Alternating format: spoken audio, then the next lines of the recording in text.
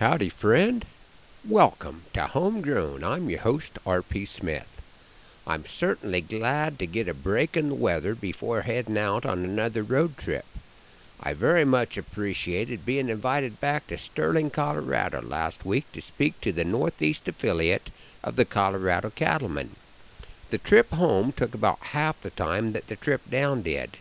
I'm always amazed at the difference between driving 40 and 75. Then I made a chilly trip into Broken Bow last Saturday night to speak to the Highway 2 National Scenic Byway Annual Conference. Don Schott shared the stage with me for that show, and we had a good visit afterwards in his rig, waiting for my rig to get warmed up. This morning, my friend Jake Riley and I are making our way back from Lauder, Iowa, where we collaborated on shows Friday and Saturday nights, and we'll be home just long enough to get a couple of ducks in a row before heading west for the National Cowboy Poetry Gathering in Elko, Nevada. I've been tuning up some of my newer work for both events. I'm not sure this one will be quite ready.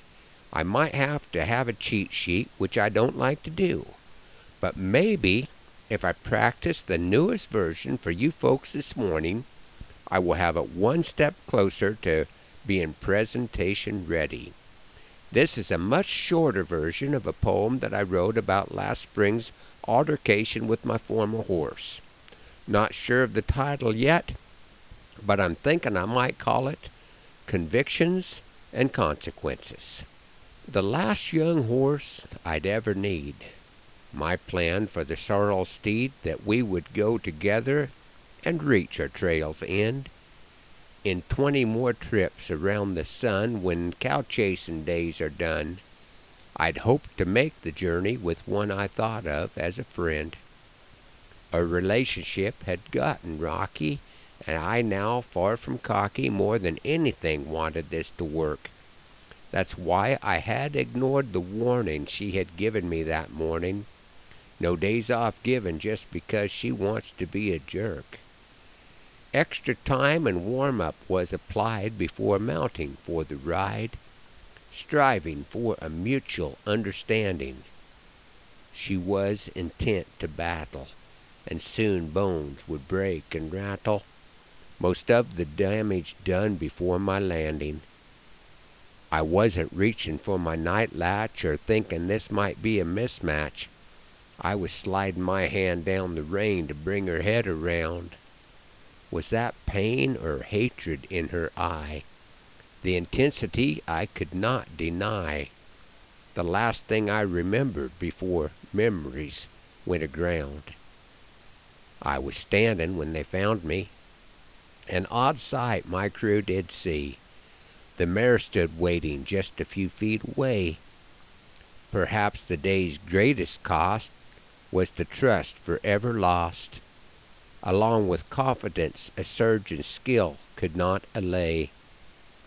Another cowboy younger for the contest now did hunger. The sorrel was still working at that day's closing scene, while this cowboy, gurney-bound, 200 miles east was found, bouncing across the tracks in River City, flying high on ketamine. If wrongs we are counting, it was not in the mounting, but the conviction that bailing out is never right. It's a common thread of mind among the cowboy kind. If we're still in the saddle, then we're still in the fight. Thanks for riding along on Homegrown this morning. Hoping that the Lord blesses you real good today, that He is raining on your place, and that our happy trails cross again soon. I'm R.P. Smith.